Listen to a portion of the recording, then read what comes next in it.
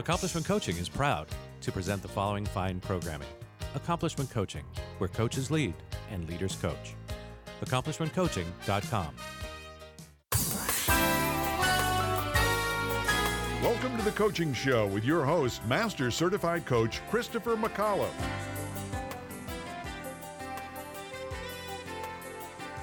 Thank you, Dick Warren, and thank you, dear listener, for being with us for another edition of The Coaching Show. Each and every week, bringing you people out on the cutting edge, people you need to know about, or people who are just darn interesting in the field of coaching or life coaching or coaching adjacent fields. My name is Christopher McAuliffe. Alex, do you think maybe I should switch to decaf? I seem to be going a little too fast. I mean, you use that as an insult to me. You know, whenever I'm talking about anything, you're like, I think this guy needs to switch to decaf. So now at least we're on the same page. Thanks. That would be the voice of Alex Terranova, professional certified coach.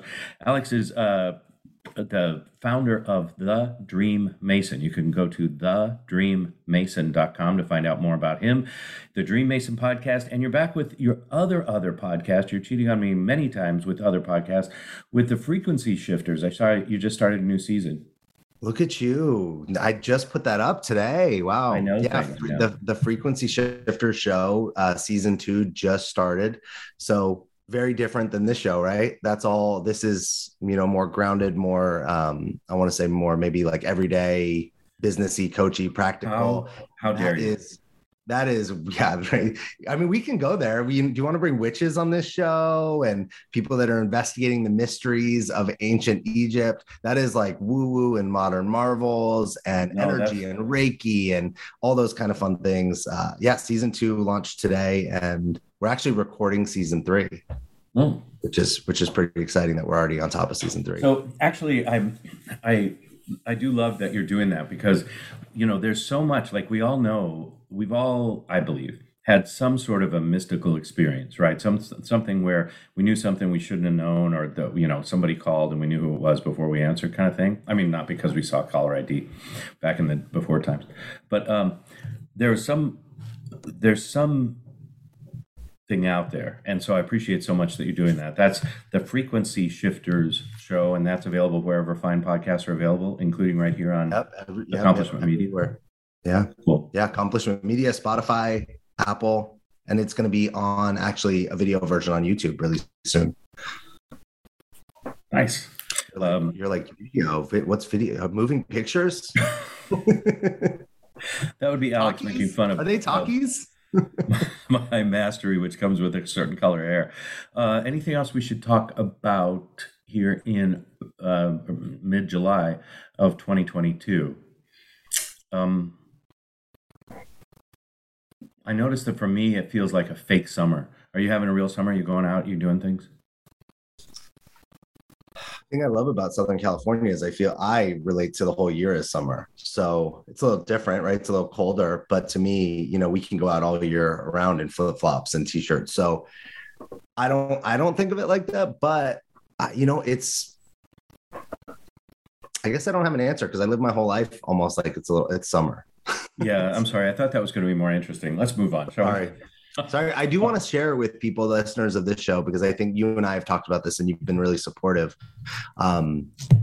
This week I launched a men's retreat also. I think you and I have talked about this. So if there's men out there, we knew it wouldn't be a Mensa retreat. I'm kidding. Men's retreat. What are these men doing? It's nudity, us hanging out in a circle, sharing our feet. No nudity. It sounds like a weekend. I think I shared with you, I have this belief that often men's work is telling men they shouldn't be like this and they should be like this. And this is the right way to be a man. And this is the way to be masculine. And I think that's just moving men from one box to another, or women for that matter, in feminine work. And I really strongly believe that we should be empowering men to create who they want to be and how they want to show up in the world and how they view their masculinity based on the life, and the family and the business that they have. So me and Bob Conlon, who have created a men's retreat, which is launching in October. And we just opened it up this week. So you're like the 5th person that knows about this. Thank you for telling me about that. I still don't know what men would get from attending. Deeper sense of intimacy, connection, understanding of where their sense of masculine came from. their sense of who taught them how to be a man. Where, I learned how to be a man from watching Saved by the Bell and Godfather movies. I don't think that's been helpful in my development in my life. So we get to unpack that and then really look at like, hey, what's the man they want to be? What's the father they want to be? What's the business? And then create that. So they're going to walk away with a sense of authenticity around their masculinity, around their manhood, and be able to bring that into their world, their family, their relationships. Very good. Okay. I also launched a new program, a 2-day, 1-month transformational program called Power Up. Check it out at accomplishmentcoaching.com. Thank you for sharing your thing. And thank you, dear listener, for listening to our things. Should we bring in our guest? I'm very excited to talk to this energizer bunny of a human. Let's talk to her. The delightful Nancy Pickard is a certified master integrative life coach with a bunch of coaching certifications. She specializes in shadow work, boundaries, and reinvention. Author of the international best-selling book, Bigger, Better, Braver. Try and say that 3 times real fast. Bigger, Better, Braver. Conquer your fears, embrace your courage, and transform your life. She offers online Zoom coaching courses and digital courses, as well as coach, joining us from her palatial mansion in Aspen, Colorado, I believe. Is that true? Yes, but it's not a mansion. Well, welcome. Welcome, Nancy. You. Thanks so much for being having here. me. So first thing is, I get nervous whenever I hear the term shadow work. Can we start there? What is shadow work, and why would we hang out there? Why not just live in the light? And I'm so curious what makes you nervous about it. So shadow work. Same reason I don't watch scary movies. Oh, no. So I don't watch scary movies either. But so shadow work is about the disempowering beliefs that are hidden in our subconscious. That's why they're in the shadows. They're not in our conscious awareness. And they were formed in the first 10 years of our life. And we don't know we have them, but they rule our operating system. And not only do we have shadow beliefs, but we have underlying commitments that keep those beliefs alive. So I can give you a great example from my own life. When I was 5 years old, I was actually 4, I turned 5 the next day. I was playing with a lighter and I put myself on fire. And I was in the hospital for a week. My whole body was burned, but I didn't have any scars because they were 1st and 2nd degree burns. I got out of the hospital. I don't know, I can't remember. Somebody's recently asked me, maybe I was home for another week or so. I don't know, but I never really paid any attention to it because I didn't even get in trouble because they were so happy I was alive. Fast forward, maybe 45 years, I was in a car accident. And again, I wasn't badly hurt, but I was very shaken up. I ended up with PTSD. I was working with a shadow coach at the time myself because I was doing Healing Your Heart work, which is one of my certifications. I had just gotten broken up with from my second huge breakup of my life. And so we did this work and she said, there's something about the accident. There's something in your subconscious. Let's do a process around it. And what turned out was that this little girl was inside me, because we all have these wounded children inside of us, who wanted me to know I wasn't safe alone. So she had gotten triggered again by like this other near-death experience. And that made so much sense to me because I was a serial long-term relationship person, married 26 years, in a relationship since I was 13, never without a man. And that's because this little girl didn't feel safe. I didn't know it. The adult conscious mind didn't know why I had those feelings. And so the underlying commitment that I made to myself was to never be alone. So therefore, I was a people pleaser. And I was, I would twist myself up in a pretzel to be digestible to everyone else. And I always was like the best girlfriend and the best partner.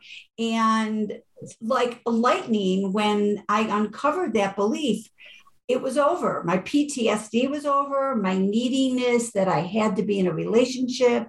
I was able to travel alone and go to dinner alone and do all these things that I had never been comfortable doing. Because when you bring the shadow beliefs out into the conscious mind, they lose a lot of their power because your adult self can say, oh, wait a minute, I am worthy.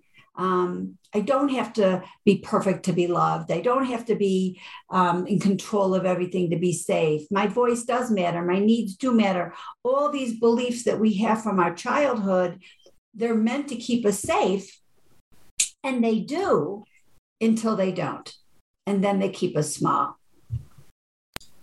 Do you have any feeling on that sometimes our shadows can really be when we really empower them, we can like lean into them? Do you always feel like it's like the way you just described it sounded more like it's something that are always disempowering? Do you ever feel like our shadows can actually be empowering if we're not, resisting them or using them kind of against us? Well, I think I can answer that question in a different way. A lot of times our disempowering beliefs, we hide that belief. We don't want people to know that belief. And so we become the opposite. So if you have the belief, I'm stupid and I don't want anyone to know, you could be this perpetual, I'm getting a master's in this and I'm getting a degree in this. And you're going to show the world how amazing and smart you are. But that doesn't mean that deep inside, your inner child still thinks they're stupid and that it's a mask they wear, that they're so amazing. So I don't know if that answers your question. I think you can use those beliefs, but I still believe they're disempowering, and you may change the way you live so that nobody knows you have them. But you still, I think like the Bill Cosbys in the world and all of the people that you think, wow, they were on top of the world. How did they fail? I think it's because deep down, they think they're not worthy. And eventually they they implode or they explode so that the world sees what they've been hiding all along.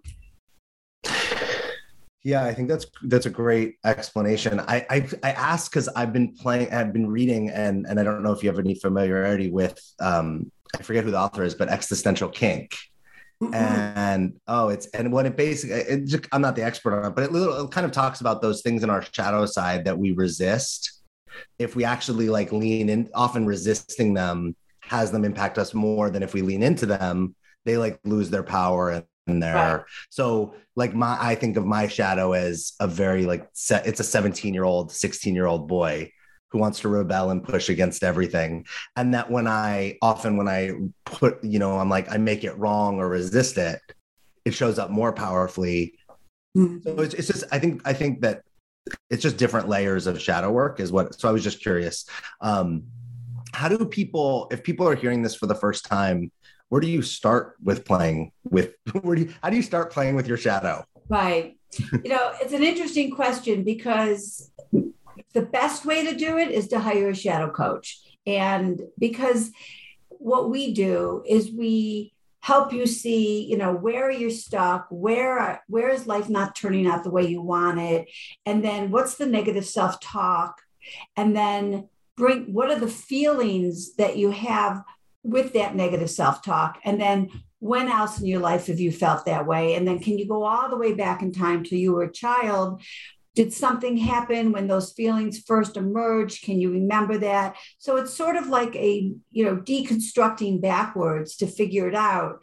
In terms of like underlying commitments, you can actually say to yourself, I say I want X, but what I'm experiencing is Y. So I say I want to be in a loving relationship, but what I'm experiencing is always finding what's wrong with the other person and leaving before they leave me.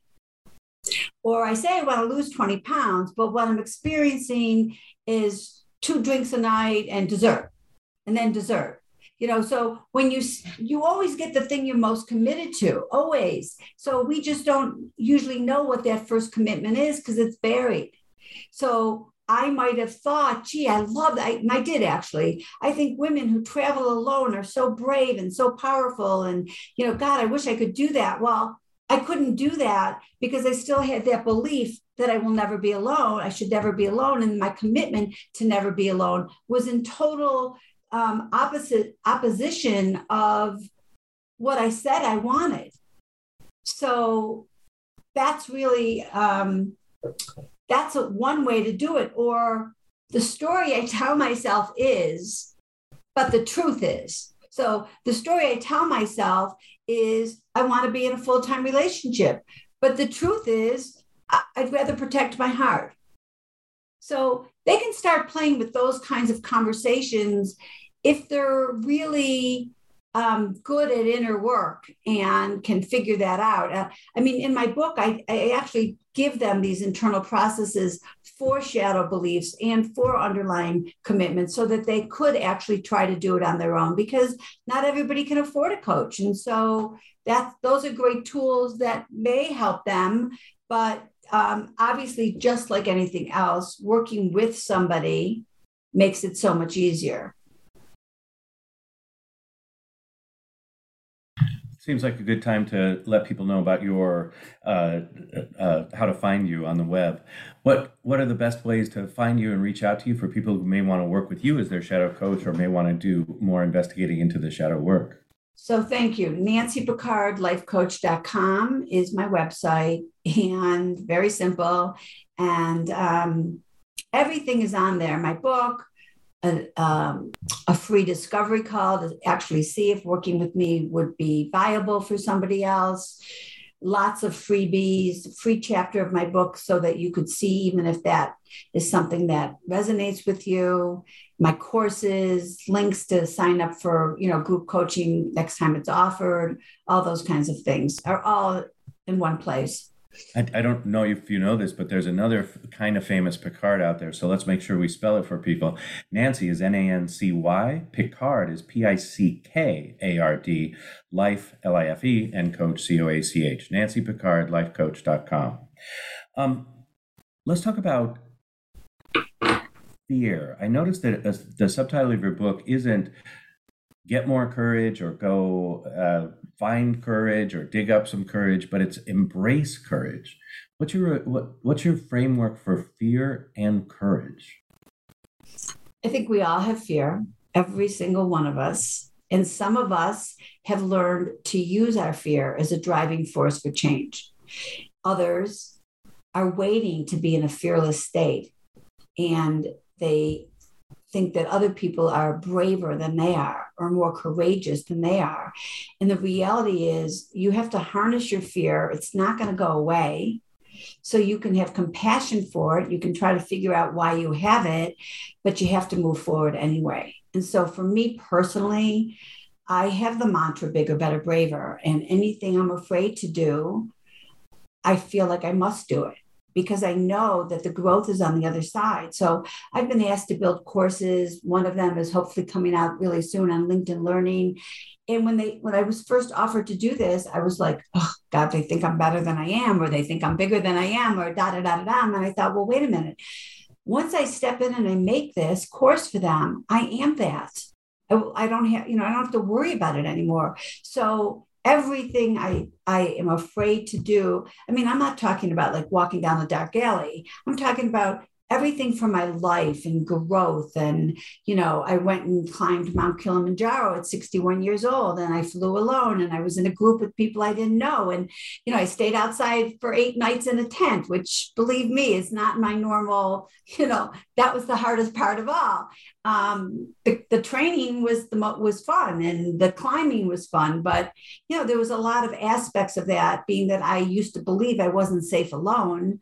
That was a great jumping for me to do all of that. So I have harnessed my fear, and it's just the way I now live my life. And I think because I don't know, when you write a book about something, the universe throws it in your face. Oh, you think you're bigger, better, braver? Or, oh, you think you're in integrity? Like all those, whatever your title of your book is, I think the universe really makes you live it, and over and over and over again. So I don't know, a couple of years ago, I was, my sons had those bikes. Have you seen those bikes that stand up? They're elliptical, but they're outside. They're really big, and you're standing up straight. And yes, I make fun of people in those. Yeah. Yeah. I mean, they're actually fun. But so the first time he took me out on one on his gravel driveway, no less, I couldn't get myself, and I'm a huge biker, but I couldn't get myself to get that second foot up. and start going. And he yelled at me. He said, "What are you doing? You wrote a book called Bigger, Better, Braver. Get on the bike."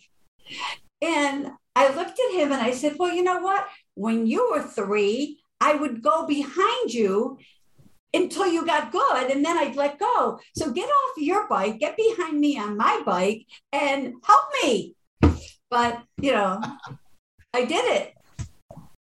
So that's awesome. I totally, two of us here have written books, so I think 2 of us understand, what you're saying. It's true, right? I'm sorry, what'd you say? It's so true. It's so true that it's almost like I don't think it's just about writing books. I think what you're speaking to, right? Anytime we commit to something or declare something and we step into it, it's like the universe opens up and is like, okay, let's see, right? Yeah. If we say we're going to be braver, we say we're going to be more fun or more free, or we're going to, be more adventurous in dating, all of a sudden, all these opportunities or challenges. I know you mentor a lot of coaches, and I notice that often coaches, when they say, "I'm raising my rates," well, the next people that come in are at the old rates, right? And they'll take them at the old rates, which really is sending a message of, I don't charge the new rates, right? Out of fear, they take the old rates. And I hear so much of what you're saying in whatever you see as the next thing or whatever you think you've mastered. If you really look around, there's probably something there for you. Mm-hmm. As the world in a way is our mirror.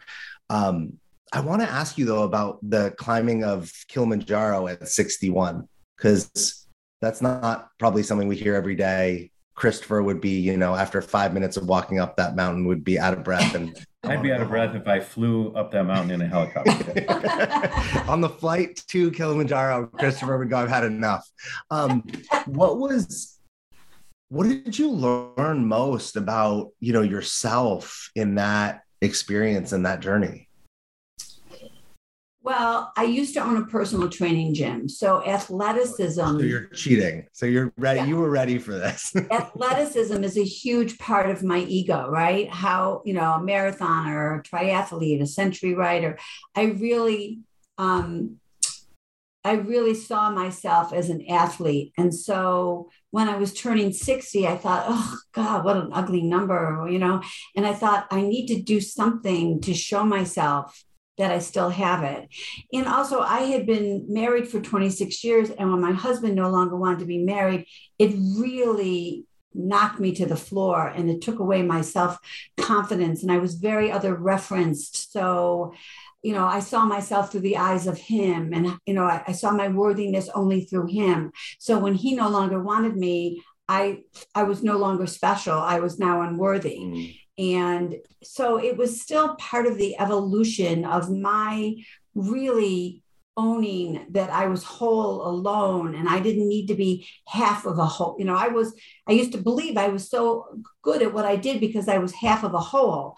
Well, I finally realized I was whole all by myself. And so doing something like that just really was like the cherry on top of owning me and how powerful a woman I was and how I could do anything and I could do hard things. And that if I was 100% responsible for every choice I made, that was good news because I knew I could count on me. And that hike really proved that to me. I love that it's a mental thing, right? Not a physical thing. It's a physical challenge, but everything you just described is mental. I recently started boxing with a former professional fighter, mm-hmm. and he's your feet, your hips, your hands, your breath all have to be like, it's very technical. It's not just like, hey, let's work you out and I'm going to leave you at the end. It's like, if I don't do it right, he goes, do it again. And we have to do things as many times and I notice he'll say, "Are you okay?" Physically, I think of myself like you as an athlete, like I'm physically fine. I get through the whole thing and I could do more. But mentally, I'm in this like battle with myself where I'm going, I can't do this. This is too hard. I'm not coordinated like this. I should quit. And I hear that often the physical challenge is more in the physical challenge is more in the mental. Mm-hmm. Do you see that also with, I'm curious, I want to see how that connects with you mentor coaches. Mm-hmm. Does that show up in the growth or evolution of coaching and building a business or trying to get their PCC or MCC? Do you see those same kinds of things? I think that a lot of people think that they have to be 100% like whole and no issues in their life and all of that stuff before they can coach. So that's one area. And then another area is that in terms of, you were talking about before, asking for what you need to charge, want to charge, self-worth and net worth go hand in hand, because if you don't feel worthy, then you don't feel worthy to ask for what you deserve or to charge what you want. And it's very involved with coaching. It's really, I see that with everybody. So my advice is that it's not that you have to be totally healed. None of us are totally healed.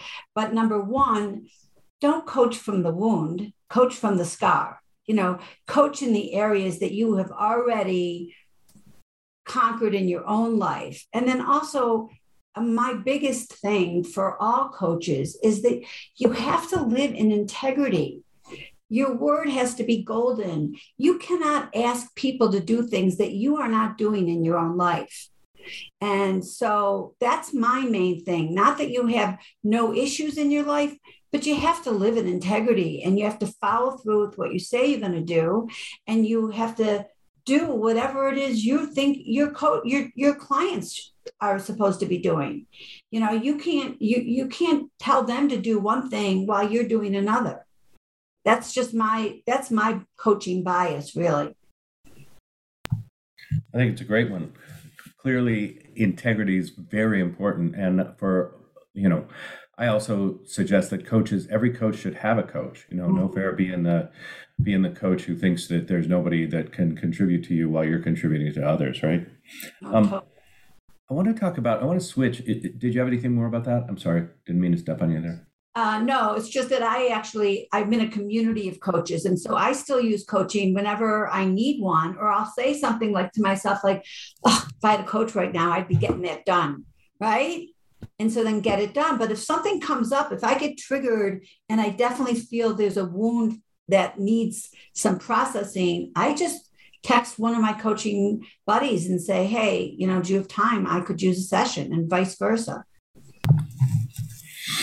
We see that differently. I think that every coach should be in a constant, consistent, and continuous coaching relationship. But if only I were in charge. No, I don't disagree with that. But because I'm always getting certified, like right now, as we're speaking, I'm in a new certification with Nancy Levin called JUMP. And I'm also being certified with David Kessler as a grief facilitator. Wow. So I'm always in the conversation, because you are being taken through all of the processes before you're going to be able. Yeah. So for 10 years, you looked at my list of, I didn't even name them all. I'm always in them. So I'm always working on that stuff. So I agree with you. Well, it's admirable. Certainly I don't know about Alex, but I don't think we have as many certifications or even maybe the same commitment to ongoing learning and development that you do. But it's so exemplary. It's such a great thing to hold up to people, because that ongoing process of learning, I don't know about you, but I'm pretty good as a trainer, but I'm a terrible student. Do you know what I mean? I just sit there and judgy and distractible and all the things. No, I think I'm a good student. It sounds like it, yeah. Let's talk about boundaries. Boundaries, speaking of disagreements, boundaries are something that I always struggle with when I hear other coaches talk about them, because, I don't know if this will communicate, but, if you think about a dollar bill, right? A dollar bill, you can cut the corner of a dollar bill and still use it, right? And you can cut two corners and maybe still use it. But there's some number of cuts that if you cut it, it's no longer valuable as a dollar bill, right? There's some point, and we can't say when it is, that if we limit things, it gets too small and it's not useful. So I'm concerned about boundaries, generally speaking, because it feels like hemming people in or limiting what's possible. And theoretically, coaches are people of possibility. At the same time, we're all clear about people being either proving themselves untrustworthy or people being, abusive or oppressive or manipulative or something in some way. So I'm clear that there's a place where boundaries are useful and important. And also, is there such a thing in your mind as too many boundaries, or are boundaries always a good idea? So I think it's how you look at boundaries and the definition of boundaries. For me as a boundary coach, it's what you will and will no longer tolerate in yourself or in others, or it's the delineation between where you end and somebody else begins. So a lot of us grow up with really leaky boundaries. We're very codependent. We're people pleasers. We never say no. We say yes to everything, even when we don't want to do it. And we get overwhelmed and exhausted. And so I don't in any way think that boundaries is about making you smaller. It's not about cutting off any of the edges. It's actually about making yourself a priority. It's about knowing that selfless is not a good thing and selfish is not a bad thing. And you want to be somewhere in the middle. So I start with what are the things what will you no longer tolerate in yourself? How long are you going to say, I'm going to meditate every day, or I'm going to lose 20 pounds, or I'm going to not, call that guy after he definitely doesn't want me? Like, what are the boundaries? What's the self-controlled boundaries? What's the self-care that you need? How do you make yourself a priority? That's where I start. And then how do you actually ask for what you need now that you realize how worthy you are, with grace and ease, so that you're making it about you and not the other person? So I feel disrespected when you talk over me in a Zoom call. Would you be willing to wait till I'm finished talking? So that's not making that person smaller. That's like basically saying, hello, this isn't working for me. And I'm not making you wrong because somebody else may not care, but I do care, I've had to set boundaries with my grown children. I've set boundaries with my partner, but mainly I'm setting boundaries with myself. Tired of presentations with no impact, no inspiration, and no traction? Do dull speakers have you and your team disengaged and distracted by smartphones? Christopher McAuliffe brings energy, insights, and 2 decades of experience, delivered with punch, humor, and heart. Your team will leave energized, uplifted, and with a sense of purpose. Visit ChristopherMcAuliffe.com to bring some heat to your next speaking engagement. McAuliffe. ChristopherMcAuliffe.com. Are you seeking to change your career to something that is both fulfilling and challenging? Do you want to help people reach their full potential and strive to achieve their dreams? Would you like to inspire those around you and help create a better world? If you're serious about a career change or just want to explore the craft of personal coaching, contact Accomplishment Coaching. With locations across the country in Washington, D.C., Seattle, Chicago, New York City, and San Diego, Accomplishment Coaching is the leading institution in personal coaching. Our staff carefully monitors the entire program, live during the training process, and have met the strict standards of ICF International to achieve accreditation. Through a focus on quality instruction rather than endless modules of training, Accomplishment Coaching will guide you from your very first step all the way to becoming one of the finest coaches in the world. Visit accomplishmentcoaching.com to learn more. Accomplishment Coaching, where coaches lead and leaders coach.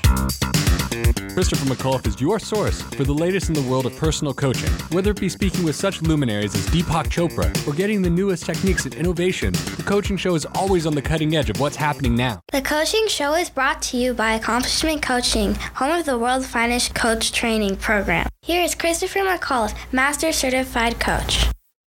About that I'm going to meditate, or see, I have the opposite of most people. I don't know about you, Alex, but I'm an over-exerciser.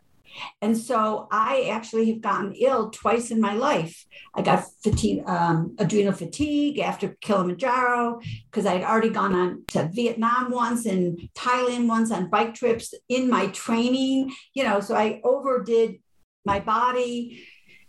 2 times that happened in my life. So a boundary for me is no more than 2 things in a day. I could hike and go to yoga. I could ski and take my dog hiking, but I can't ski and go hiking and go to yoga. Amazing. Your exercise boundary and Christopher's dessert boundaries are the same. Yeah. No more than 2 things in one day. I love that you put that in there, because I noticed recently, and I think this goes into the shadow work and the boundaries. I said to my partner, I was like, I think I exercise as a way to avoid other things I need to be doing. And she just looked at me and sheepishly nodded. And because it's like a really good or healthy, right? If I'm not, let's say, doing something on my business that I said I was going to do, but I'm exercising, well, that sounds really good, right? I'm not watching TV. I'm not, wasting, I'm not on social media. But to your point, yeah, I actually recently got myself, I think, sick because I had been spending, like, putting too much. So even those good habits, I think, right, we can avoid. That's what I hear. You need boundaries around good habits, bad habits, or anything in between. Christopher, I know you had a follow-up and I jumped in. It's a boundary that Nancy just mentioned about stepping over people on a Zoom call. I just want to, what do I do with my scorecard, Nancy, now that I've got some points on it? I'm kidding. Here's my follow-up about boundaries. I appreciate what you both just put in. What I'm hearing you point to, Nancy, is more like addressing repetitive behaviors. I appreciated the frame that you said about what you will or will not tolerate any longer. But let's talk about a real-life example. We can't talk about our clients, but we can talk about our friends. I have a friend who's single and dating with the spoken intention of finding the one to create home and family with. But from outside, it looks a lot like dating as a competitive sport or something, right? Right. But they keep running into this thing where they're somebody's interested, they go do an event with this person intentionally in sort of a social environment. And my friend is social by nature. So we'll go out and talk to strangers or meet, have some friends come and join them wherever they are. And invariably, the person that she's there with is sooner or later frustrated or a little irked or hurt by the amount of attention that's going away from them. Right? So they're like, oh, I'm going to get a chance to be with this person. But instead, it's like a community event, and they're just one element of it. Do you hear a boundary issue there? Is it a behavior issue? Because what happens is people go away. They're like, hey, apparently you're not that into, us. Right. Yes. So if that was my client, I would say, what's the lesson here? Like, what are you not learning? Because you're doing the same thing over and over again. And so maybe the lesson for you might be, like, first of all, I don't want to tell them. I know as coaches, we don't tell them. At least I try not to tell them. And because I used to own a personal training gym, all they had to do was show up and I got to be in charge, right? Now it's a whole different thing. So I had to learn that. But what's the lesson here? Like, if you keep it's great to bring people to social events, but if you're going to then just kind of leave them and do your social event, then that's not going to work for them. So either you're attracting people that need more than you can give, and so you've got to fix that in yourself so that you stop attracting those people, or you need to change how you're showing up at a social event. Like, I was at a social event with my partner last night, and it was fun for me to just go talk to anybody I wanted to and watch him go and talk to a million strangers that he didn't know. So, but that might not have been something for somebody else, would not have been happy with that. And so that's a conversation. Hey, how are you? And I don't think if you're on a pretty new date and you go to a social event, that person wants to be left on their own to go meet other people. They're coming to be with you. So if that happens to her over and over again, I think that's her work. Either you're attracting the wrong people, or you need to kind of not leave them when you go to a social event and stay with them. I'm looking at Alex, waiting for his input on this. One of the things that my friend has been doing is sort of the minute this person shows that they can't hang or they have a complaint, they're out, right? So it's a like, you can either hang with me and my friends or you cannot, right? It's real. So I think, that's what I'm hearing, is that she relates to it as a boundary, and your reframe is there's a lesson here, right? You may be setting it up to not win. Yeah, because she's setting that up as a boundary that's actually not working for her. If she's serial dating because she keeps doing that, then maybe she's got to look at that. It can't be everybody else. I mean, I was married 26 years, and then my husband didn't want to be married anymore. And fast forward many years, I was engaged for 6 years, and then he didn't want to be engaged anymore. And when that happened, I'm the one that said, it's got to be me. There's a lesson here I'm not learning. I'm either just picking really emotionally broken human beings, and that's something I need to look at, or there's stuff I'm doing that is causing this, because I don't want to be here a third time. So if she's doing the same thing over and over again and getting the same result, which is not bringing her what she wants, something's got to change. She's got to look at what her options for change are. Yeah, Christopher, you wanted to know what I was thinking. I've noticed through the Your Love Adventure program that how conditioned we are and how we date, how we think dates are supposed to look, how we think the people we're supposed to date are supposed to be or show up, and how there's nothing wrong with those things, but often, who we think we're supposed to be with, what we think our type is actually just conditioning. Even what we find attractive. I was reflecting to a client in that vein of, hey, what you think is attractive wasn't given to you at birth. It was conditioned by media and family and your experiences in school with other kids and all these things. And it's not to say that I don't think there's boundaries around, like, we would tell somebody, hey, you need to go be with somebody you're not attracted to, but to look at how we have like invisible boundaries with ourselves, right? We've created boundaries that box us out from people and situations. We've created invisible boundaries that box other people out. And I think the things that we're talking about is boundary. I hear like we need to create boundaries for ourselves, which I think coaching really helps with, right? To get that support to say, when I go on a date, I can't. Here's a funny one. I think that often, when men do a first date and go over the top, it's a red flag. Totally. Like you don't know someone and you're going over the top with a boat or a parade or a trip.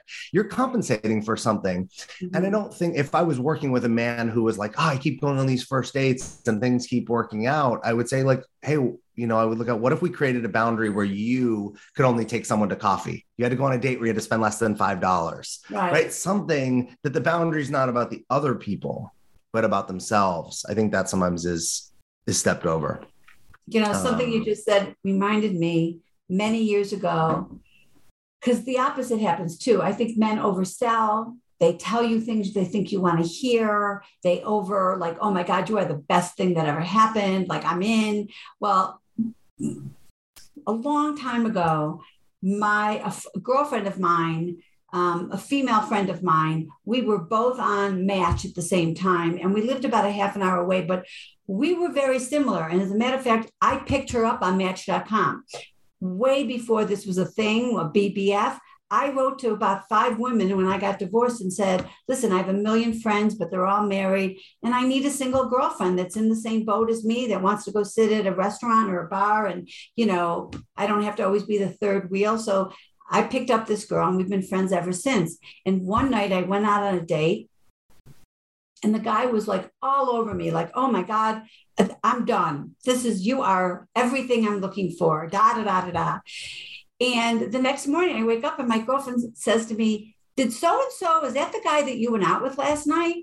And I said, yeah. She said, well, he wrote me at midnight. I said, you're kidding me. Was his name Alex? I'm just asking. No. She and I had a photo, both taken on my sister's yacht in Florida. We both were on the same boat. And this guy, so I wrote to the guy, I said, listen to me, you don't owe me anything. And I just want you to know, and obviously you can date anybody you want. I said, but you made such a big deal about how I was it. And then at midnight, you actually wrote to my best friend. So heads up, I'm not interested, and neither is my friend. And he wrote back and he said, I should have recognized the boat. But my point is, like, you know, if I was not who I was, I would have thought, oh my God, this is it. He's so into me. And, you know, so guys can't oversell either. That's not fair. Oh, that's great. That's a great story. I think, I know, let's talk about everyone's been engaged here. So we all have that in common. I have not been. Some of us more than others. Sorry. Yeah, some of us more than others. I'm curious what you've learned through your experience of marriage that you haven't shared with us. You know, a lot of coaches are coaching people around their marriages and their relationships, including me, and I've never been married. Now, I shouldn't go get married just so I can coach people around their relationships. Reliable coach. But what do you have for people around, where coaching and marriage like intersects? You know, it's a great question. And I do work with, I don't work with couples together ever, but I do work with each one separate. And I do work with singles all the time about their marriage and their relationships. I will tell you that I've learned a lot that I didn't know when I was married, and I was married 26 years, is that you shouldn't be codependent like this, where if one person, you know, a big triangle where one person pulls away, the other person falls down. And I don't think so you want to be independent and just like this. And I had to learn that relationships are not made to make each other's life smaller. So you have to do a lot of work around, you want to go have lunch with an old girlfriend, or you want to go take a man's trip, or you just want to take a trip alone. All of those things are okay. And I think that when we get into a relationship, we feel like we have to become one person. And I don't think that's the way it should go. So I was married forever. And when we got divorced, all I wanted to do was fix that picture again. And now here I am at 66 years old, and I've been in a relationship for 5.5 years.